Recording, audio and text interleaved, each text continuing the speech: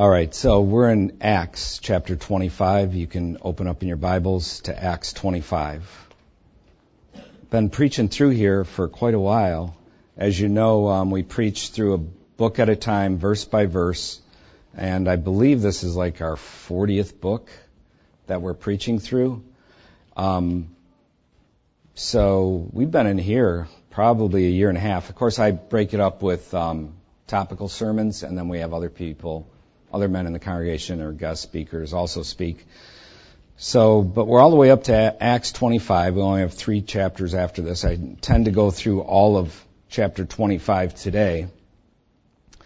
And this chapter continues to reveal how the last several years of Paul's life was a ministry to the magistrates, a mission to the magistrates. He was surrounded by them continually, from someone as lowly as a centurion all the way up to kings and governors that he got to speak to, that he got to influence, that he got to talk to them about righteousness and about Jesus Christ and the gospel. So where we're at right now is we're about to see Paul go before Festus, the new governor who replaced Felix. The title of my sermon is Paul with the Magistrates. Why don't we stand up? We'll have a word of prayer. Father, we rejoice in you and give thanks to you for the opportunity to be here and to learn from your word, to worship you with the saints, to give praise and adoration to you, to petition you in prayer, and to, Lord, observe your table. And God, I just ask that you use it all for good in the hearts and minds of those gathered, and use this preaching of your word for good now, powerfully in the heart and mind of each one, I pray. May we live faithful to you with the days that you've given us. Be glorified in the earth. And we ask this in Jesus' name. Amen. Could be seated. So verse 1 of chapter 25 begins by saying, Now when Festus had come to the province, after 3 days he went up from Caesarea to Jerusalem. Remember, Caesarea was the Roman capital for Palestine. And of course, Jerusalem was the city of eminence for the Jews. So he arrives at Caesarea and 3 days later heads over to Jerusalem. He was quick to get busy. Didn't sit around. 3 days after moving in his stuff, he's on his way to Jerusalem. He wants to meet with the leaders of the Jews there. Remember, the relationship between the Jews and the Romans was fractured due to the bad magisterial leadership of Governor Felix, who has now been removed. He was a man given to bribes, we learned in our last sermon, and brutal tactics. Remember, we know historically that he was replaced by Festus and recalled to Rome because during Paul's incarceration there in Caesarea, hostilities grew between the Greeks and the Jews during this time regarding who had preeminence regarding civil rights. The Greeks thought they should have the upper hand as they had the military support, and the city was supposed to be a Gentile city, the capital for the Roman government there in Palestine. But the Jews thought that they should have the upper hand as they were greater in number and possessed more wealth. Josephus tells us that Felix finally intervened with military retaliation against the Jews, killing many of them, taking others prisoner, and plundering their wealth. So the Jews send a delegation of prominent Jews off to see the emperor in Rome, Nero himself, and Felix was replaced by Festus and recalled to Rome by Nero. Festus, by the way, turned out to be a good governor, but his tenure was cut short upon his death just 2 years into his governorship in 62 AD. And sadly, the man who replaced him as governor, Lucius Albinus, historians tell us was a villainous man. I like the word villainous, and you should look that up so you get all the content out of that. He too only ruled 2 years until 64 AD and was then replaced by an even worse governor named Gessius Florus, who was totally corrupt. I could tell you a lot about that guy. His rule was also only 2 years, and his evil led to the Jewish War, which began in 66 AD. So he also only ruled 2 years. The historian Josephus cites Gessius Florus as the primary cause of the Jewish war. His rule was that wicked, that corrupt, which of course ended with the destruction. The war ended with the destruction of the temple in 70 AD, as was foretold by Christ himself. So here in verse 1, we see Governor Festus quick to get to work and meet with the Jewish leaders, as there is bad blood between the Jews and the Romans. The relationship is in a fractured state. And notice it says he went up to Jerusalem from Caesarea, when Caesarea is actually north of Jerusalem. And why is that? Why doesn't it say he went down to Jerusalem, since Caesarea is north of Jerusalem? You better get this time, because I've only brought this up 4 or 5 times as we've gone through the book of Acts. Anybody know why it says they went up to Jerusalem when they were actually headed south going down? Nope, not because of the elevation. Because you always go up to Jerusalem. Thank you. The Jews view Jerusalem as the preeminent city. Whatever direction you're headed geographically, you're always going up to Jerusalem. And so that's why it says that there. It isn't because the Bible has some kind of error there or something like that. Verses 2 through 5 says, Then the high priest and the chief men of the Jews informed him against Paul, and they petitioned him, asking a favor against him, and he would summon him to Jerusalem, while they lay in ambush along the road to kill him. This would be the second assassination attempt they've put together to try to get Paul. Verse 4 says, But Festus answered that Paul should be kept at Caesarea, and that he himself was going there shortly. Therefore he said, Let those who have authority among you go down with me and accuse this man, to see if there is any fault with him. So here we see the Jews still want to assassinate Paul. Yet another ruse, employing the Roman magistrates in order to try and kill him, just like the first one. But notice Governor Festus in his response says that Paul's going to be kept at Caesarea, and that he's going there shortly himself. And if you guys want to accuse him, you come over there, and then we'll determine whether he's guilty or not. No doubt Festus had been prepped for his position as governor and was aware of Paul's situation. No doubt about that. So he does not take the bait to bring Paul down. Obviously, he had read the report of Lysias Claudius, remember, the commander, and what had happened in the first assassination attempt. And notice the end of verse 5, how that Festus rightly views Paul as innocent until proven guilty. He says, You go down with me and accuse this man to see if there is any fault in him. Innocent till proven guilty. Verse 6 says, And when he had remained among them more than 10 days, he went down to Caesarea, and the next day, sitting on the judgment seat, he commanded Paul to be brought. So Festus spends 10 days in Jerusalem, now no doubt doing business and socializing. You know how that all works. You have some cheese and crumpets and hang out and lounge around on your cushions, do all that fine stuff, and at the same time you're doing business. And it's still that way to today. Establishing relationships, feeling each other out. All that kind of stuff was going on for 10 days between Festus and the Jewish leaders. And the first thing on his plate when he returns to Caesarea is Paul. Verse 7 says, When he had come, the Jews who had come down from Jerusalem stood about and laid many serious complaints against Paul, which they could not prove. Apparently the Jews had taken Governor Festus up on his offer in verse 5 to come down with him, and traveled with him back to Caesarea. They wanted to get Paul. He's a high priority to them. They made their quote-unquote many serious complaints, Luke says, against him, but they could not prove them, it says, at the end of the verse. And this is how dishonest, wicked men always are.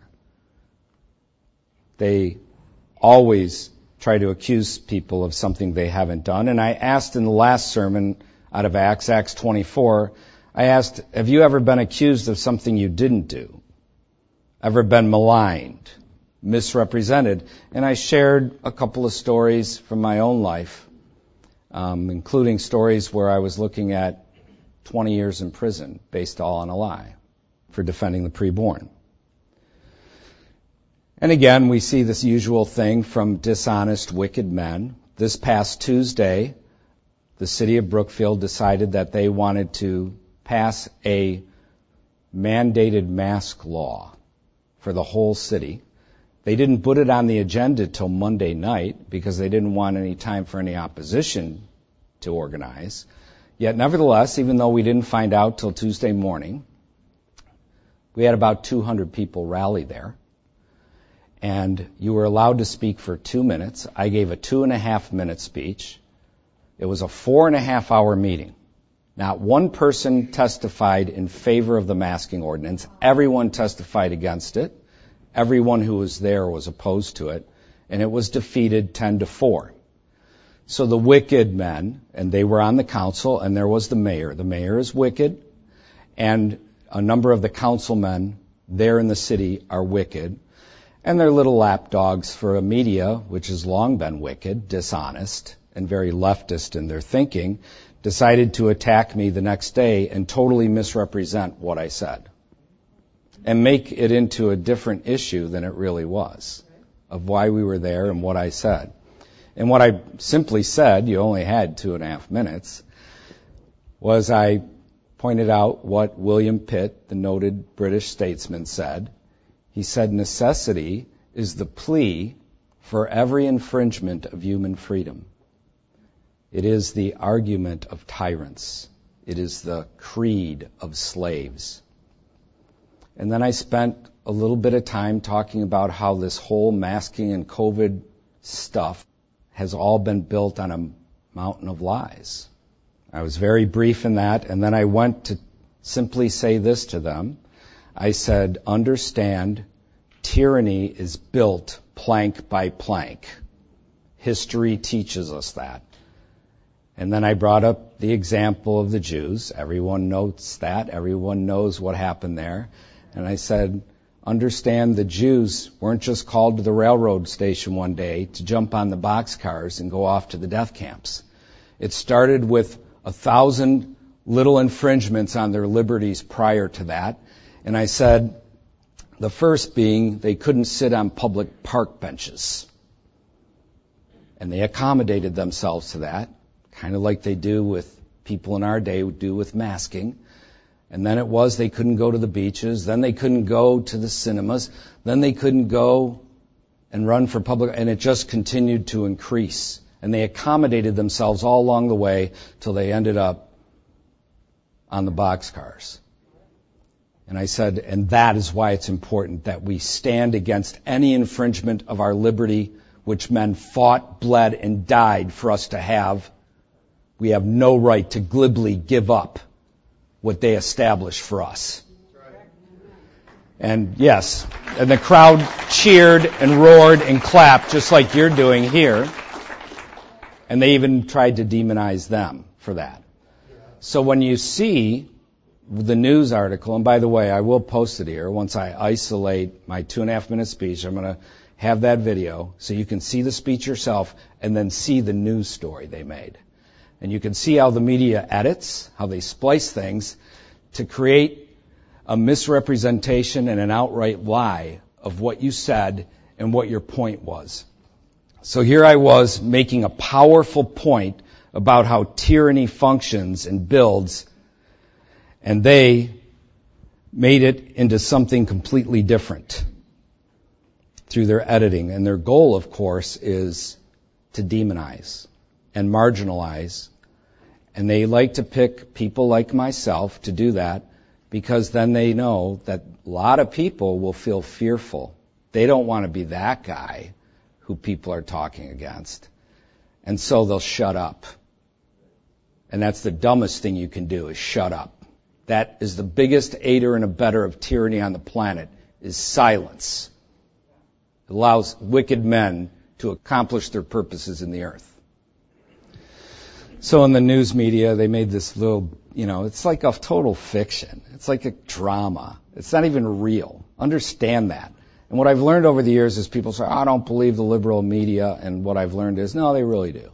It's like, they really do. So they were like going crazy saying, a pastor is under fire. And I looked at my wife and I said, you know what, Clara? I don't feel like I'm under fire. And then they had some group on there demanding that I recant what I said. And I told my wife, I said, they can repent.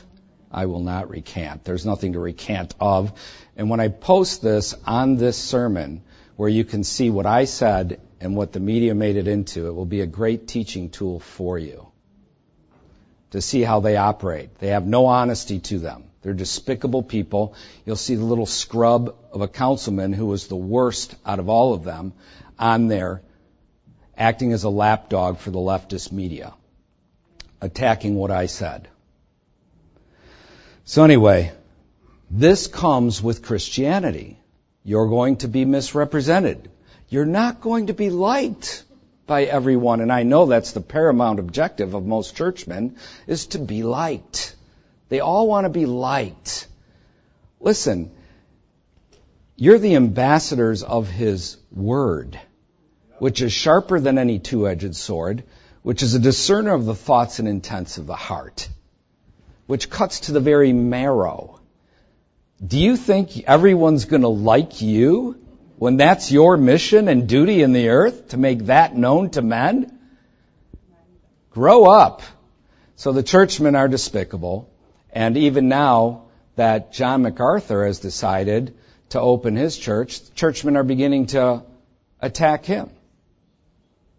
It's a crazy world we're living in right now. Hearts are being revealed. A sifting in the body of Christ is taking place. And it's huge. Evil is afoot in our nation. People know it. And most, unfortunately, go along to get along. And that is the dumbest thing you can do. You must stand up against it. You must defy it. You must denounce it and expose it. I encourage you to do exactly that. So when you're a Christian, these things happen. This is the Apostle Paul being lied about. Remember Jesus was lied about? It comes with the territory. You just continue on faithful to Jesus. Amen? Just continue faithful. Don't allow it to take you off course or to cower in the corner. So it says in verse 8, Paul answered for himself. And as I mentioned in my last sermon, Paul defended himself. So it says, while he answered for himself, neither against the law of the Jews, nor against the temple, nor against Caesar have I offended in anything at all. And that's all you can do, is say, what they're accusing me of is a lie. There were no video cameras back in Paul's day, right? Like I get to put up my little thing and show, this is what I said, look what they made it into. Paul couldn't do that. So he did what he needed to do, what he only could do. He said it's a lie. It's not true. What they're accusing me of is absolutely false. Verse 9 says, but Festus, wanting to do the Jews a favor, answered Paul and said, are you willing to go up to Jerusalem and there be judged before me concerning these things? So Festus wants to do the Jews a favor. Understand this. Listen to me now. The magistrates always want to be in the good graces of those who are deemed most influential. The magistrates always want to be in the good graces of those who are deemed most influential. He is seen by the Jews as doing their bidding by asking Paul this question. He knew it would ingratiate him. He'd be ingratiating himself to them by asking Paul this. Though one would have to highly doubt, he thought Paul would do it. And Paul did not. Look at verses 10 and 11, how Paul responds to this question. He says, so Paul said, I stand at Caesar's judgment seat, where I ought to be judged. To the Jews I have done no wrong, as you very well know. For if I am an offender or have committed anything deserving of death, I do not object to dying. Amen. But if there is nothing in these things of which these men accuse me, no one can deliver me to them. I appeal to Caesar, Paul says. Paul was no doubt concerned Festus would send him to Jerusalem, so he draws his final trump card as a Roman citizen here. He appeals to Caesar. This was a legal right of Roman citizens, and you understand from previous sermons there were few Roman citizens, but Paul happened to be one of them at that time. This appeal was known in the Latin as provocatio ad Caesareum. I never took Greek, I never took Latin, so if you know how to pronounce that, I'll show it to you later, and you can tell me, boy, that was awful, Pastor Matt. So, I don't care. It's that's what it looks like to me. Provocatio ad Caesarem. Whatever. It simply means appeal to the emperor. It could be employed in order to remove yourself from the violent coercion or capital trial, which he was being accused of, was a capital offense, what Paul was being accused of. You could remove yourself from trial by a governor and appeal directly to the emperor. You had to meet certain guidelines for it to work, and this case regarding Paul did meet those guidelines. And the biggest thing of all is this was providential. This was providential that Paul made his appeal directly to Caesar because it would set in motion Paul's known by the Holy Spirit and affirmed by our Lord in Acts 23 verse 11, mission to Rome and to her magistrates. God wanted Paul to go to Rome in order to testify to the people of Rome there in Rome and to her magistrates. To speak to the magistrates and the people there about our Lord and His rule and His salvation. Verse 12 goes on and it says, Then Festus, when he had conferred with the council, answered, You have appealed to Caesar you shall go. So Festus confers with his council, his advisors, and decides to accept the appeal of Paul to Caesar as it fit the proper guidelines for such an appeal. And this was all good to Festus politically because he had already tried to do the bidding of the Jews by asking Paul that question. So they already thought better of him, and now he's able to get rid of his problem named Paul. So Festus probably went back to his room, his chambers after it was over, thinking, it can't get any better than this. I've ingratiated myself to the Jews, and I got rid of Paul. Glory. Crazy. Verse 13 goes on and it says, And after some days, King Agrippa and Bernice came to Caesarea to greet Festus.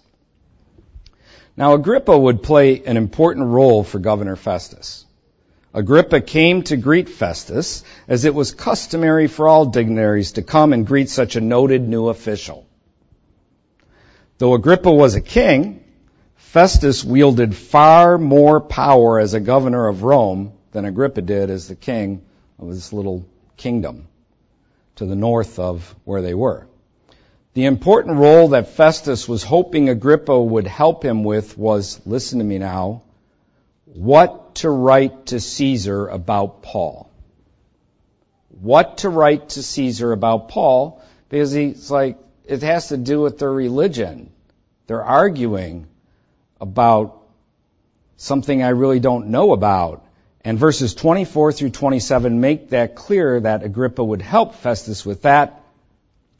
Because when they gather for this big pomp and circumstance gathering, it says, King Agrippa and all the men who are here present with us, and then skip down to verse 26. He says, I have nothing certain to write to my Lord concerning him, talking about Paul. Therefore I have brought him out before you, and especially before you, King Agrippa, so that after the examination has taken place, I may have something to write.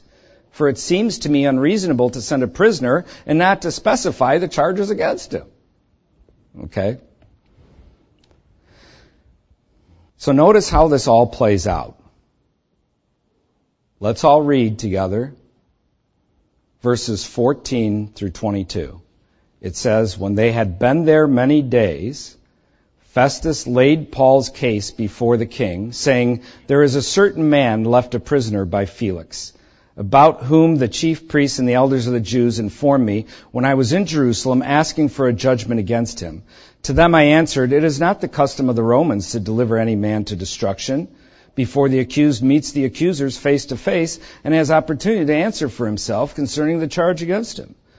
Therefore, when they had come together without any delay, the next day I sat on the judgment seat and commanded the man to be brought in. When the accusers stood up, they brought no accusation against him of such things as I supposed, but had some questions against him about their own religion and about a certain Jesus who had died, whom Paul affirmed to be alive." So, during this first thing, even though Luke doesn't mention it, you remember we've talked about these are précis that Luke is doing. He doesn't give every detail when the talk that's going back and forth with people. He just makes a few key points. He didn't mention all this, that Paul had talked about Jesus, how he died and was resurrected. But he apparently did, because here is Festus bringing it up. So while he's instructing, making a defense for himself and instructing the magistrate in righteousness, he also is presenting or bringing in the gospel to him. But Festus is like, I don't know about all that stuff, who this Jesus was, how he died, or why Paul's saying he's alive. Verse 20, "And because I was uncertain of such questions, I asked whether he was willing to go to Jerusalem and there be judged concerning these matters." He really wanted to take him there so he could win the favor of the Jews. Remember what Luke had said earlier in our text? He wanted to do them a favor by taking Paul to Jerusalem to be tried there. And you know how it is when we do things. There's our primary intent, and then there's our secondary intent, and even our third or quadrary intent, right? We have different intents. So there's no doubt in my mind that that was part of what he wanted to do, is what he says here. I was uncertain of such questions. I asked whether he was willing to go to Jerusalem and there be judged concerning these matters, because he just simply didn't understand what all they were talking about. But his primary intent was to get the favor of the Jews, as Luke has already pointed out. But when Paul appealed to be reserved for the decision of Augustus, talking about Caesar, I commanded him to be kept till I could send him to Caesar. Then Agrippa said to Festus, "I also would like to hear the man myself. Tomorrow," he said, "you shall hear him." So this is how it's all playing out.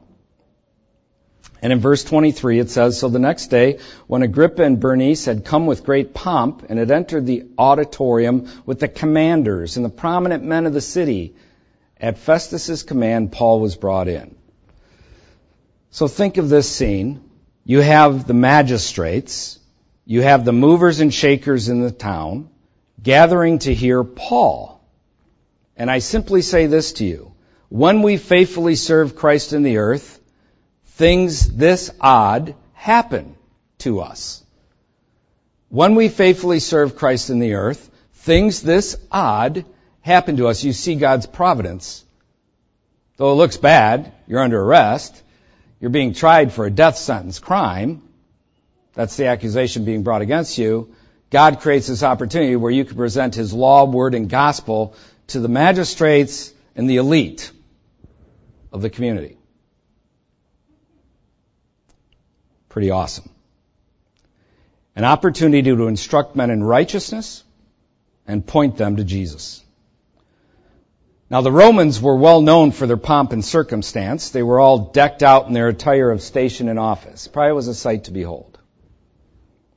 Now, let me tell you a little bit about Agrippa and Bernice. You may think them to be husband and wife. How many think Agrippa and Bernice were husband and wife? I mean, wouldn't that normally be your mindset? They were actually brother and sister.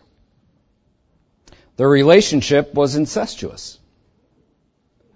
So well known was their incestuous relationship throughout the area and in Roman history that Bernice finally had to marry in order to quell all the talk going around.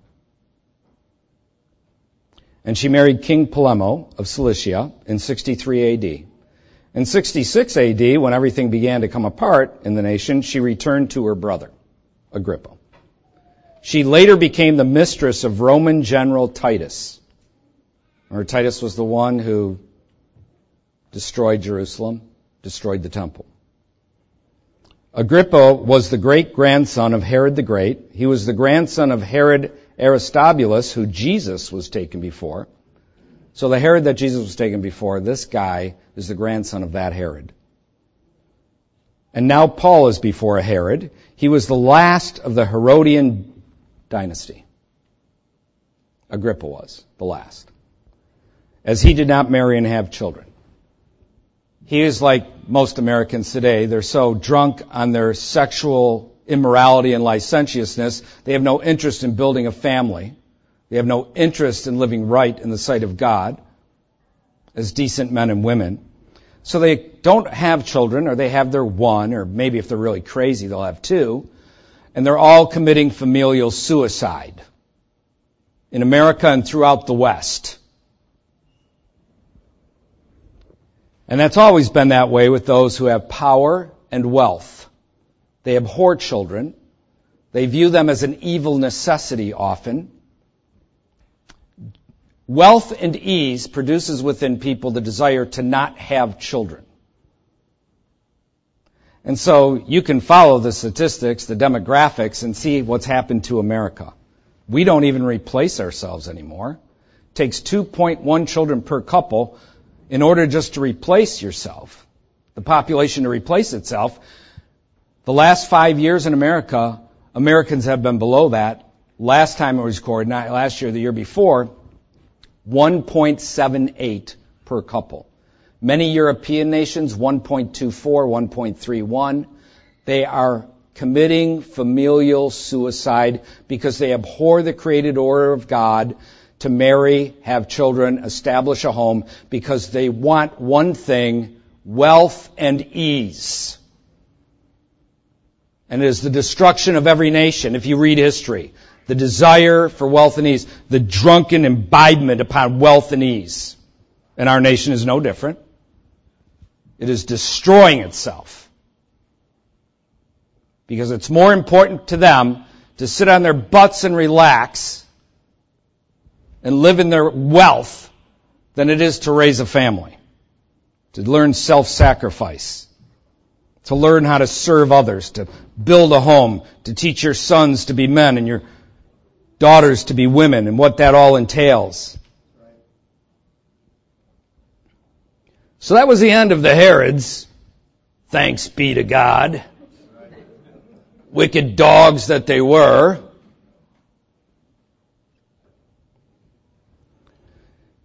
And so here we see, in these final verses, Luke setting up what would be Paul's fifth and final defense, which is in chapter 26, and which we'll look at next time.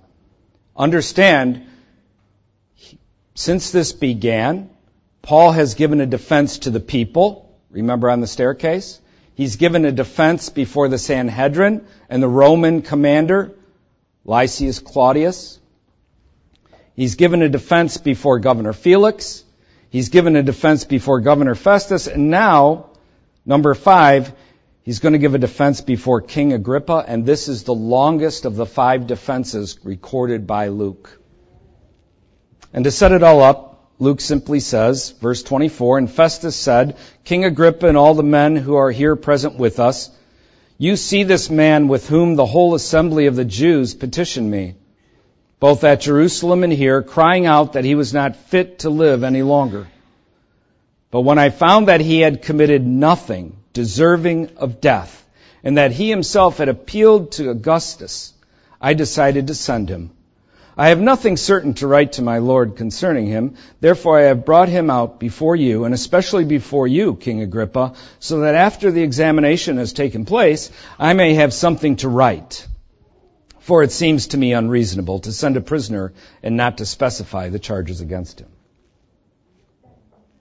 And we will see, though all the pomp and circumstance created for this gathering was all mustered to show the eminence of Rome, and the inferiority of this little Jewish man named Paul, the Lord turns it all on its head. We will see that when we go through this next week. And so I close by saying to you again, when we faithfully serve Christ in the earth, odd things like this happen. Odd things like this happen. May Christ be praised. Let's stand up. We'll close in a word of prayer. Father, I ask and pray that we would be faithful to you in the earth, that our lives would count for you in the earth. Lord, we rejoice in you and thank you for your goodness to us, that you've preserved your scriptures so we know your ways and your thoughts. And as your servants, as your disciples, as those who were deserving of death, and you died in our stead, who now live our lives in service to you, who died in our stead, may we live in service to you. May we be your faithful servants in the earth. May our lives count with the days you've given us. May we not squander our time here on this planet. Lord, may we live our lives to glorify you and to enjoy you. Lord, we give thanks and praise to you for your goodness to us. May each one here spend time with their family. Strengthen each one in their relationship with you, O God. Strengthen each couple in their relationship as husband and wife, each home, each family. Strengthen. May each man be faithful to you and to open your word to his wife and to his children. May they sit as a family and discuss the things of you. May they conduct family worship together, regularly, in their home. Lord, we thank you for your goodness to us, that while our lives were nothing, that while we were rebels against you, you loved us. And by the power of your Holy Spirit, you convicted us of sin, righteousness, and judgment. And we tasted your love for us, O God. And you radically transformed us, regenerated us by the power of your Holy Spirit. Translate us out of the kingdom of darkness into the kingdom of light.